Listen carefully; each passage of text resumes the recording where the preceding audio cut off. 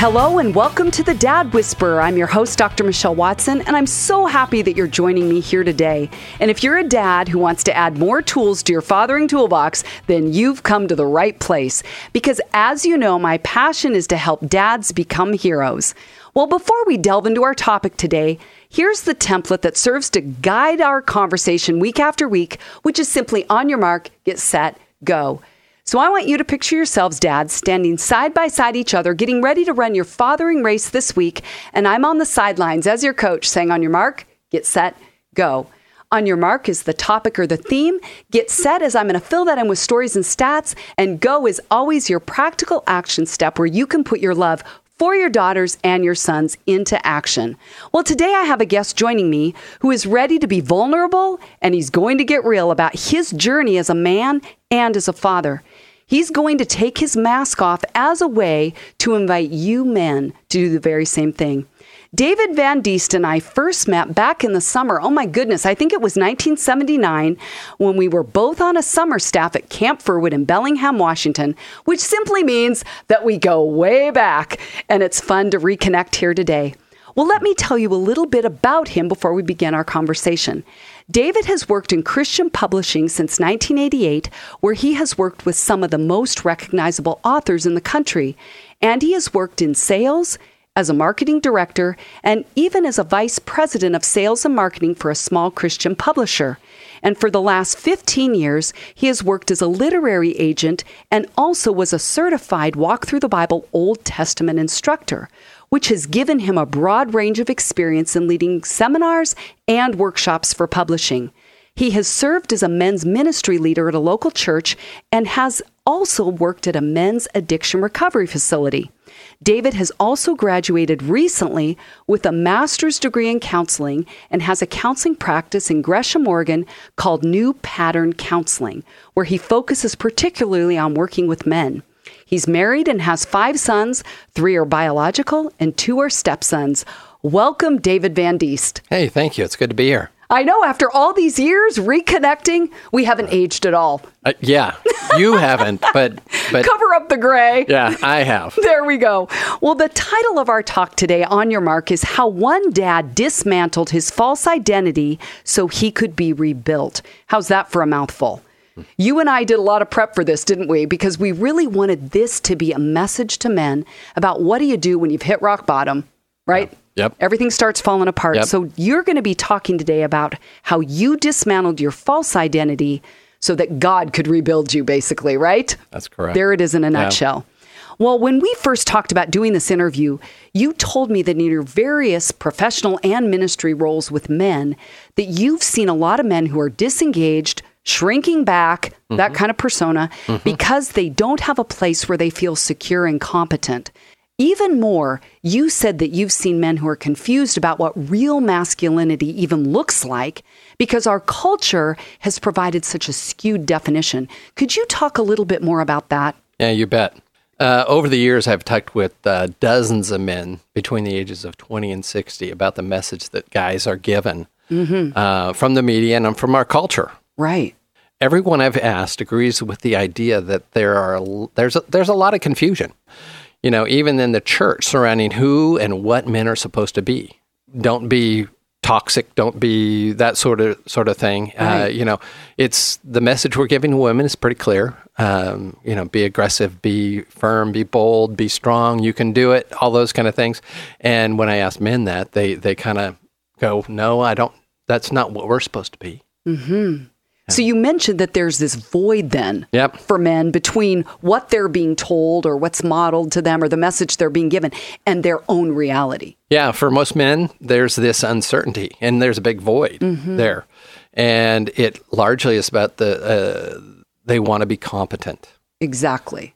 So either they're getting no message about who they should be, or they're getting told they need to be this superhero, this macho man. Neither of which are really good. Right. So what happens when a man doesn't feel competent to be in the dominant masculine world? He turns to places where he does feel competent. Yeah, such that makes a lot of sense. Yeah. Like pornography, video games, or, some place that he can go and conquer that he is sure to be able to conquer. Right. And be that masculine ideal that he wants to be, even if he doesn't feel like it, right? Yeah. Yep. Well, because you've personally experienced some of the realities, right, that you just mentioned, you told me that, and because you also said you have nothing to hide here today and you want to share more of your story, you're willing to do that. How about if we dive right into the deep end? And I'd love to ask you, David, have you ever felt incompetent in that dominant masculine world? And if so, what impact has that had on your own insecurity or security?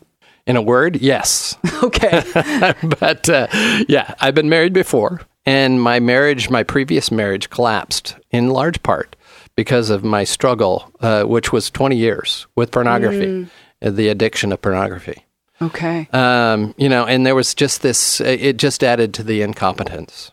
It was the medicine I felt I needed to counter my sense of inferiority. Wow, I don't know that I've heard it said that way. Yeah. That pornography was a medicine. Wow, that's a potent way to say it. Mm-hmm. Like, in other words, it was an antidote to some pain, to something going on deeper. A deep sense of insecurity, a deep sense of incompetence. I so appreciate you admitting that, because you're leading the way here for men that are listening that say, I've never talked about pornography and I've never heard it talked about by a Christian man, right? Who's admitting behind the mask, this is the struggle. And, I couldn't let other guys too close, because I was afraid that they would find out that I was wearing a mask and that they would see, that I was a fraud and who I really was. So I couldn't let them too close. That makes sense. So whenever I was feeling less than or not worthy, I would turn to pornography because it made me feel competent. It made me feel desired. That woman adored me and thought I was the hottest and best thing ever. Okay, that takes some guts to admit, my friend. Oh, yeah. Thank you. Yeah. I finally got to the place where I began to covertly address it with my wife, with my first wife.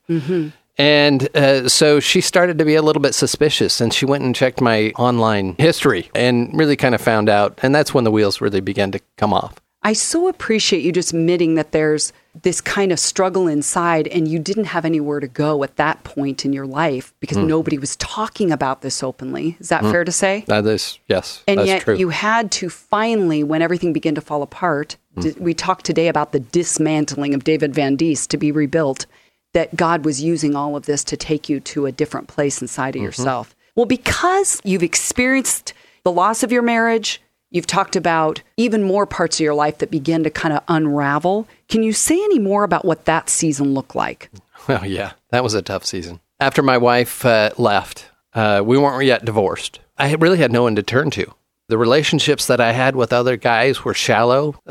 So when what hit the fan, there was no one for me to go to, no one for me to pull alongside. So there's a quote that really struck me from a book called True Faced. Oh, I love that book. Yeah, it really was one of those books that I resonated very much so with. And here it is. Many of us remain so wounded and preoccupied with our own stuff that we concoct our own tepid, cheap dreams and call them gods. After a while, we wouldn't recognize God's dream for us if it came up and shouted, "Howdy, I'm your dream." And really, that was me. I was doing all the right Christian stuff. I had built for myself a life that looked really good. I wanted to be respected. I wanted to be an elder in our church. I wanted to be all these things.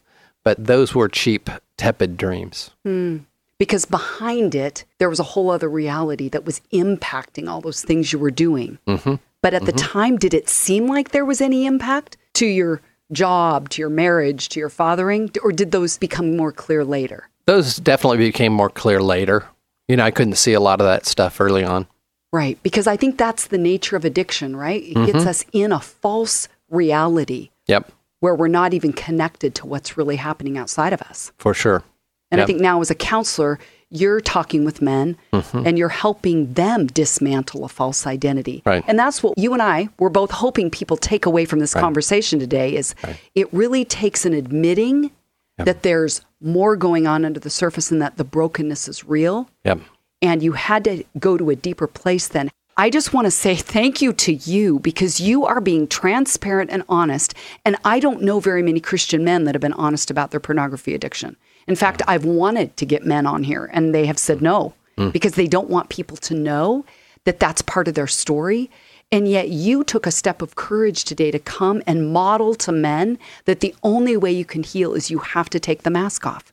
Back to the True-Faced book that you referenced. Yep. And I believe, as I imagine you do, that if men would talk more openly about their real struggles and about what they're really doing to cope and to numb, in other words, they face their inferiority, they face their incompetence, there would be healing for them. Is that what you would say to men listening? Most definitely. So, David, you said then that you ended up, when your marriage was falling apart and you were losing your job at the same time. Is that right? Yeah. Oh, my goodness. Again, the wheels coming off the bus. Yep. That you took a step of courage to tell this story in front of, like, what was it, 100 men? Yep. What was that like? It was a men's retreat. Okay. Yeah, and I was asked by the men's leader at the time at that church if I would give my testimony, because he knew my testimony. And I said, sure. With some trepidation. With some trepidation. Yeah. But no, it was one of those things that I recognized that was part of my healing, part of my restoration. Was admitting the struggle in front of men? Yeah. How did that tie to your healing and restoration? Well, the more open I could be, the more I could face it, the more I could let that out, because I had held it in for so long. The more I could let that out, the less power it had. Ah.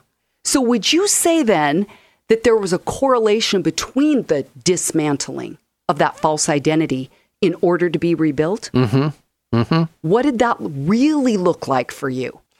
I was devastated. I was lonely. People at the church, they don't really know what to do with you at the time. You have the big D emblazoned on your chest. What's D stand for? For divorce. Oh, got it. It's not the scarlet letter, but it almost. Okay.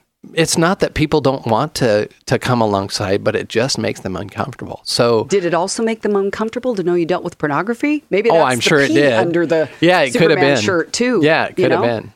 But I was devastated. I was lonely. But during that time, it was interesting. I really had no desire for pornography during that time. Once you opened it up, right, and were real. Yep. Wow. In fact, the idea kind of repulsed me at the time. And then 6 to 7 months later, after she was gone, there was a turning point over the course of 4 or 5 days. As your life was being dismantled, like all at the same time, right? You lost your job, you lost your marriage. Yep. You've now been honest in front of people and men in this men's retreat. What was it really like for you, again, as all the wheels started coming off your bus? Yeah, I was devastated. I was at rock bottom. I couldn't imagine going any lower. And I do remember that right after all that stuff happened, that I called a friend, and the one that had asked me to give my testimony in front of the men's retreat. And he came over. And I vividly remember him coming to the door, knocking, me opening the door. He didn't say anything. Oh. Yeah. And I just started bawling, and I hadn't cried much growing up. Crying was also one of those things that you didn't want to do. But I just cried. As he held you? He just hugged me. Oh. And I just, probably for 5 minutes. Yeah. I just cried and cried and cried. Even now, you may be able to hear it in my voice a little bit. I love that. Yeah. Because you're talking about part of the dismantling allowed you to connect with a way that God wired you as a man, which is to cry. For sure. To get in touch with that deep emotion. Mm-hmm. And you had another man join you in that. Yep. And you told me that you also had to ask other men to come alongside you. What did that look like? It's really weird now thinking about it, because I actually did. I really had nobody there. I mean, I knew guys. I played basketball. I did some of the guy stuff, but I really knew no one. And they didn't know you? In an intimate way. Right. And so after realizing that, I actually went up to a couple guys and said, kind of, I'm not sure if it was this blatant, but kind of, would you be my friend? And a couple of the guys did, and they walked through stuff with me through that period. And was it like an accountability thing? To a degree it was, but not typically, not where you'd go sit down. So have you viewed pornography today, or how have you been the last week? It was just walking alongside with me in my pain and in my suffering, because, and just loving me. Wow. Because you're saying you were finally known fully because you weren't hiding anything anymore.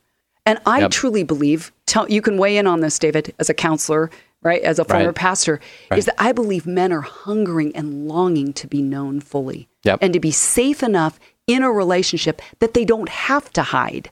Yeah. or run to the false substitute. Yep. Right? To numb and assuage their pain. Yep. Well, we have falsely given men this idea that they have to be strong and that's not necessarily bad, but the way we have presented what that looks like is bad. Exactly. Because it's not real. Right. It's like just buck it up, act like you have it all together. Yep. Well, since we're talking about this process of dismantling your false identity before you could be rebuilt, how would you define your former false identity? Yeah. Yeah.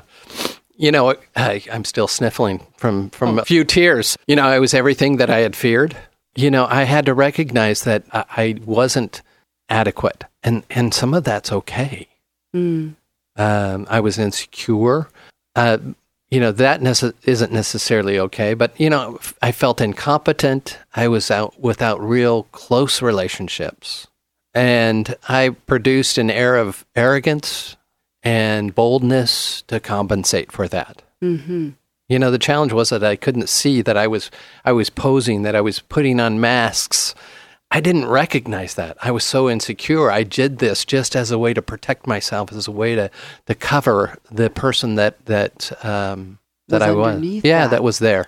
Wow. Yeah. Well, let me just even ask you this: could you share a little bit then about how you learned to face your incompetence? Because obviously that would not be easy for any man. Right. So how did you do it? I had to sit in the reality of who I was. I don't think I was ever cured. I think that's a misnomer, a wrong idea, because we're all in process, but I was healed. Today I'm still fragile. I'm still, you may have heard me kind of sniffle a little bit, and that's okay. Right. Being real. In fact, it's important to be real. Absolutely. It's important to recognize your pain. Mm-hmm. And it kind of sounds cliches, but I did get to rock bottom. And I realized that I was at the point that I just kind of had to make a choice. Continuing down the path as I had, which it really wasn't working that well anyway. Yeah, there you go. Right. I mean, I had tried it for 20 years and it just wasn't working. Or turn to Christ. Trust in Christ. What did that process look like? Were you just maybe in your head saying, I'm a Christian? How did Jesus become real to you in that season? Yeah, he would wake me up at, early in the mornings and 3:33, and I'd just wake up and I'd be ready. I'd be, wide awake at that time. And I would cry and I would pray. Those were some of the sweetest times. So how did you learn to cry? I want to go back to that. You mentioned that earlier. You're like, okay, I'm being vulnerable here. I'm sniffling. Wow. I don't know if I learned to cry. It just happened. I kind of opened the floodgates, and it's almost like I couldn't stop it. Once it started. If you had it to do over again, would you tell yourself earlier in life, cry, learn to let out what you're feeling? Or would you say, nope, don't ever let them see you cry? Well, I would tell myself that. I don't know if I would listen. Really? So What would you tell men listening that say, I don't cry? Never let them see you sweat, never let them see you cry. Yeah, no. Where do you start? It is part of the pathway to healing. Because we only cry when something touches us deep. Yep. And those emotions, those pains, those feelings of crying are there for a reason. They tell us a message. Mm-hmm. And if we aren't recognizing them, then we're missing the message that they're trying to tell us. Which is that I'm hurt. There you go. I'm vulnerable. Would you now include that kind of vulnerability and, dare I say, softness in your definition of masculinity now? Oh, no question. Yeah. So the rebuilding of David Van Diest includes crying. Yep. Vulnerability. In fact, I read somewhere where when women feel like crying, and this is stereotyping, but I'm going to do it because there's a point here. But when women feel like crying and are hurt because they feel like crying, men get angry. And that's what I would do. I would get angry. Uh-huh. And I would say, if you are getting angry, look at it really closely and try to determine if there's an injury there, if there's pain there. Mm-hmm. And if you go there, it diminishes the anger, doesn't it? Oh, it does. So is there any relationship then between the image that you hid behind? You talked about the mask and your pornography addiction now that you look back. Yeah, for sure. I created those masks. They helped me. They did a job. At the time, they helped. They were doing the job. Put in quotes. Exactly. Helped put in quotes. They helped cover my inferiority. They helped make me feel like I was more masculine, like I was more competent than Even if it was a false view that you'd created inside your fantasy, at the time you said it helped. Yep. So, I would turn to pornography to boost my self-esteem. Oddly enough, it was weird. Yeah. But in the long run, it did just the opposite. Yeah. It tore down your self-esteem. Under the mask, would you admit that now? Yeah. Yep. But you couldn't admit it then? No. I couldn't recognize that because the narrative that I had created needed to stay strong. And so the real issue is not sharing it for me. The real issue is being willing to share it. And that's why I'm here today, is because, this is not a walk in the flowers today. It's not fun, but it is something that is vital. Because you're basically saying you wish someone would have set the pace for you in being open about this. Yeah. And you don't hide anymore. I think that's what I hear you saying, which is so powerful. That part of the false identity, it's fueled by hiding. And the shame grows in that kind of an environment. Yep. Well, I've just got a couple more questions for you. Here's one. If the 50-plus-year-old David Van Diest could saddle up to the 25-year-old David years ago and share wisdom to address, I guess what we'll say is like the core needs and deep longings that you had then but didn't know, what would you tell him? Wow. I would say, dude, you are loved. Because I really wasn't sure of that. I would also say to my younger self, your masks are only keeping you from living the life that God has created you to live. What we talked about in that earlier quote, it's like a cheap substitute. I don't know if those were the exact words. But, also, I know you think you may be rejected, and I'm not going to lie. There may be some people that do walk away because of that. I mean, that's the reality. You're right. Part of life. Yeah, it's part of life. But if they do, those people may not have been the right people there for you anyway. Right. The other thing that I would tell my younger self is don't try to perform for God, because then it will just be a performance. Oh, thank you for saying that. Because I deal with that. I'm a firstborn. I like to perform. I like to do things well. And I don't even realize sometimes it's getting in the way of being free. Because then when I make mistakes, it's harder to accept them and embrace them. Oh, I so appreciate you saying that that's what you would tell your younger self. So you know that I end every show with a go step so that dads can put their love for their kids into action. If you could give dads one place to start to begin dismantling their false identity in order to be rebuilt, what would you, David Van Diest, tell them? You can't do it alone. You've tried for years to free yourself from this, and you haven't had success. That's good. You may have experienced periods where you have had success, and I did. There were periods where I went for a little while without participating in pornography, but then I failed again. And so I'm telling you, seek help. I know it's hard.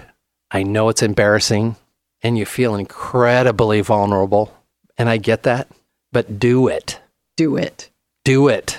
Ask one or two other guys to walk with you through this. Call me, call another counselor. And where's your counseling? It's in Gresham. And the name of it is? It's New Pattern Counseling. Okay, so they can just look it up online. New Pattern online. Counseling. NewPatternCounseling.com. And you'd be happy to meet with them. Yep. Talk to them about this. Because you're saying, I get it, I've lived it. Yep. And if they don't have someone, you're like, I can be your someone. Right.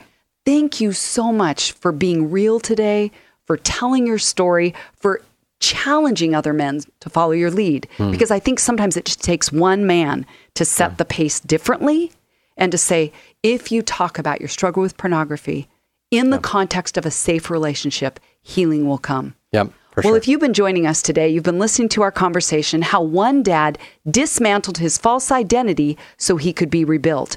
Today, I've been talking with David Van Diest, and you've heard him challenge you men, and he's telling you, call 1 or 2 people, be honest with them about the struggle, and take action. Well, as always, you know you can write me at drmichelle@thedadwhisperer.com. You can go to my website at drmichellewatson.com and find more free resources. You can always subscribe to the Dad Whisperer podcast on iTunes so that you can listen again or share it with your friends. Well, this wraps up another week's program. It's been so fun to be here with you today, even with a challenging and tough and intricate conversation about pornography.